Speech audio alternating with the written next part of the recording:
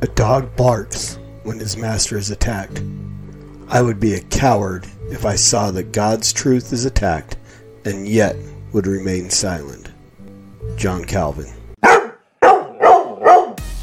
getting a long tube with a bunch of bees. Really believe that human beings are demons. No, I do not. And don't you ever say I did. This is my Bible. I am what it says I am. There's probably a balance between, I believe you have to know Christ, but I think He is. And someone knows this for sure. All of mankind is going to end up somewhere in heaven.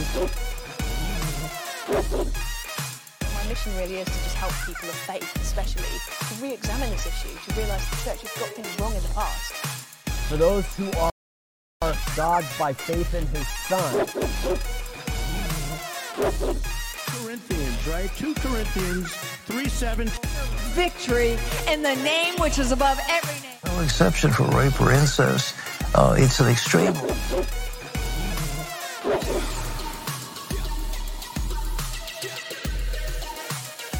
Right now, bones, ligaments, tendons, in Jesus' name. Get out here right now. So put your trust in the sovereign risen king, who doesn't owe you one cotton picking thing. And yet he still promises to furnish his disciples, but we take what he's created and we turn him into idols. I'll never back down, so how can I keep it in? But you'll never see me preaching the sin of TBN. Yeah, spirit and truth is worship viewed in this chemistry, but some are spewing distorted views of the Trinity. With the enemy there, lies have been bought. Whether you like it or not, you will either get shot. No reverence from these reverends, only pathetic benevolence who claims to heal without a shred of medical evidence. They in the public side, lukewarmer than kitchens. On live television saying Mormons are Christians. I'm not throwing stones, I'm simply shouting the truth. So if you never knew, now you're without an excuse. If you still wanna play with them cards, then let's run them. Cause even Satan speaks through others like Jeff Dunham. So who are you with? Denies a gray area. Don't make another preacher lie when they bury ya. If you're going to heaven and you know you ain't got no sin in your life, it's a good time to die. Hey, what's going on, everybody? Welcome back to The Master's Dog, episode 74. I'm your host, the Evangelical Norm. Today's episode of The Master's Dog is probably going to be pretty short. The video that we're responding to from Saints Unscripted is another one of those that it is a controversy, but not so much. So we're going to get into that. Again, The Master's Dog is a podcast where I deal with false teachers, false teachings.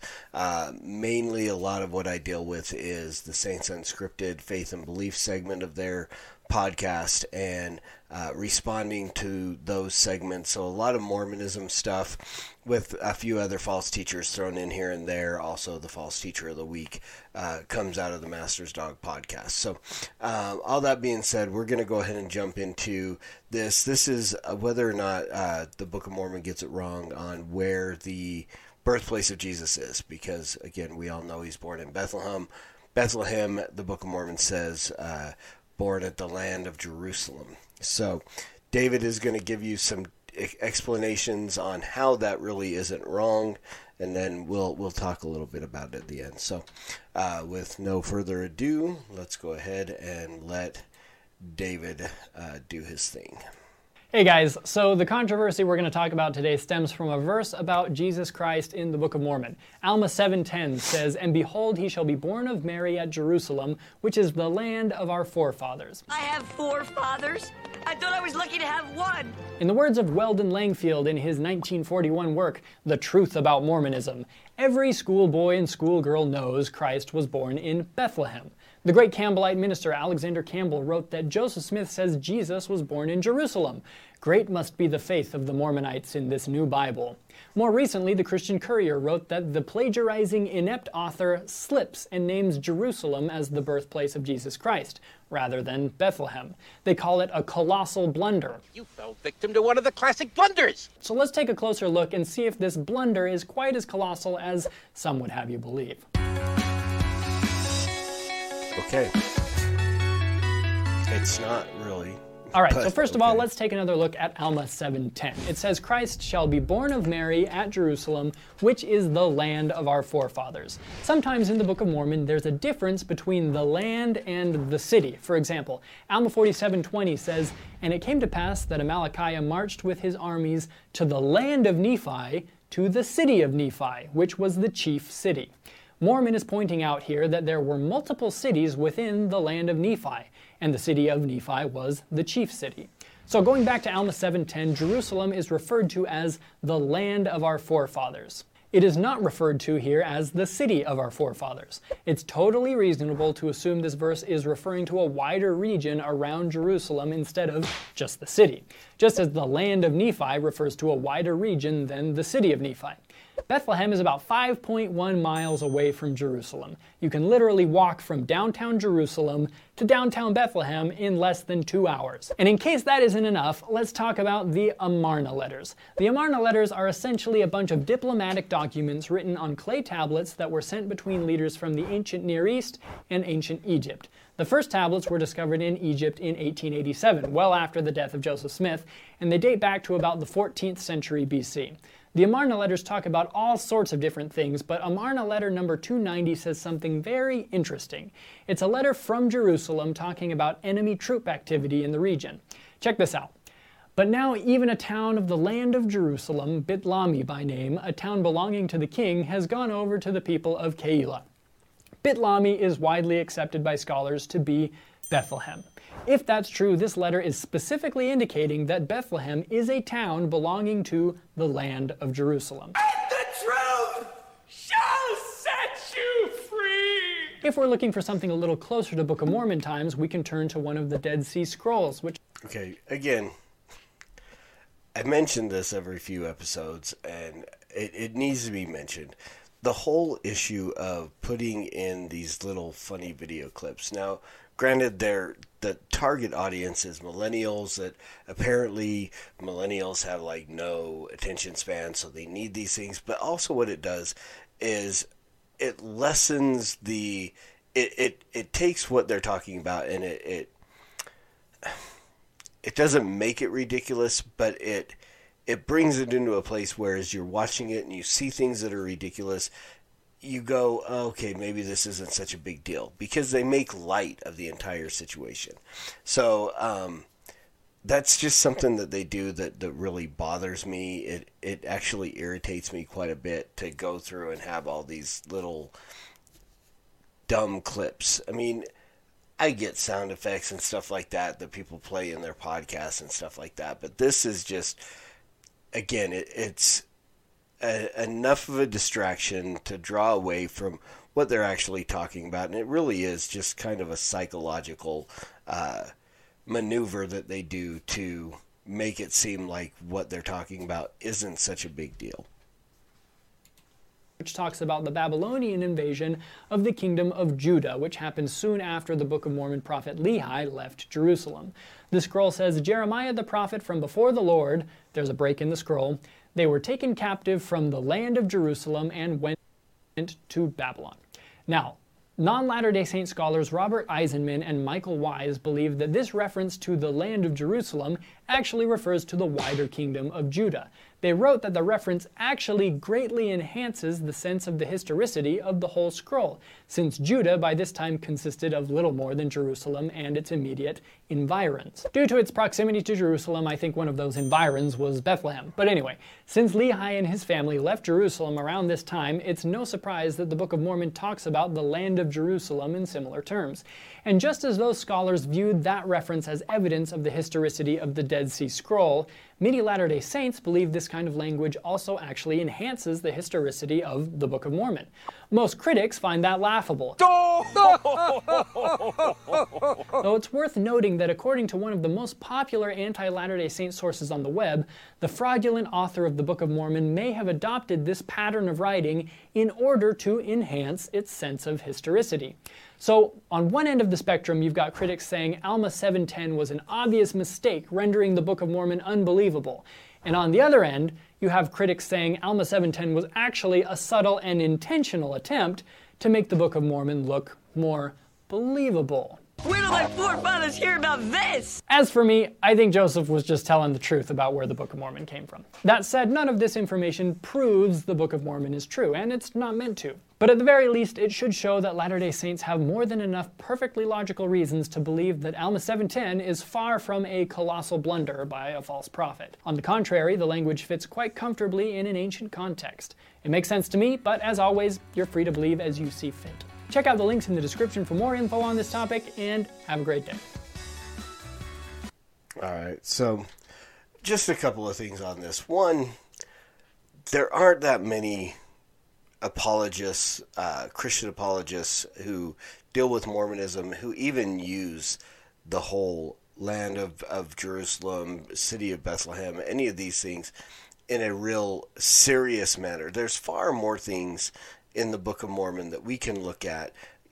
Again, the anachronisms that are there, the plagiarism that is there, the quote at the beginning that the plagiarizing author, or whatever, however they termed that, is true. The Book of Mormon is heavily plagiarized. So there's all kinds of things. Just the lack of geographical evidence, any of those things. The lack of artifact evidence that any of this happened on the American continent is enough to prove the Book of Mormon wrong. We really don't need one little thing about where Jesus was born. But again, when you look at the way that the Mormons say that the Book of Mormon was translated and so on, and again, now, I guess if that's the way Lehi would have written it, so be it. That's the way it was written, and that's the way it was translated. But there's a couple of things. It's been a while since I've read the Book of Mormon, so I can't remember if Alma comes before or after Jesus' visit to the Americas. And I don't have a Book of Mormon in my immediate vicinity to open it up and take a look. So, but understanding that Jesus being born of Mary and the information that they would have had in the Americas, it would have had to have come from Jesus himself when he came. And so I think with the prophecy in Micah talking about Bethlehem being the birthplace of Jesus, of the Messiah,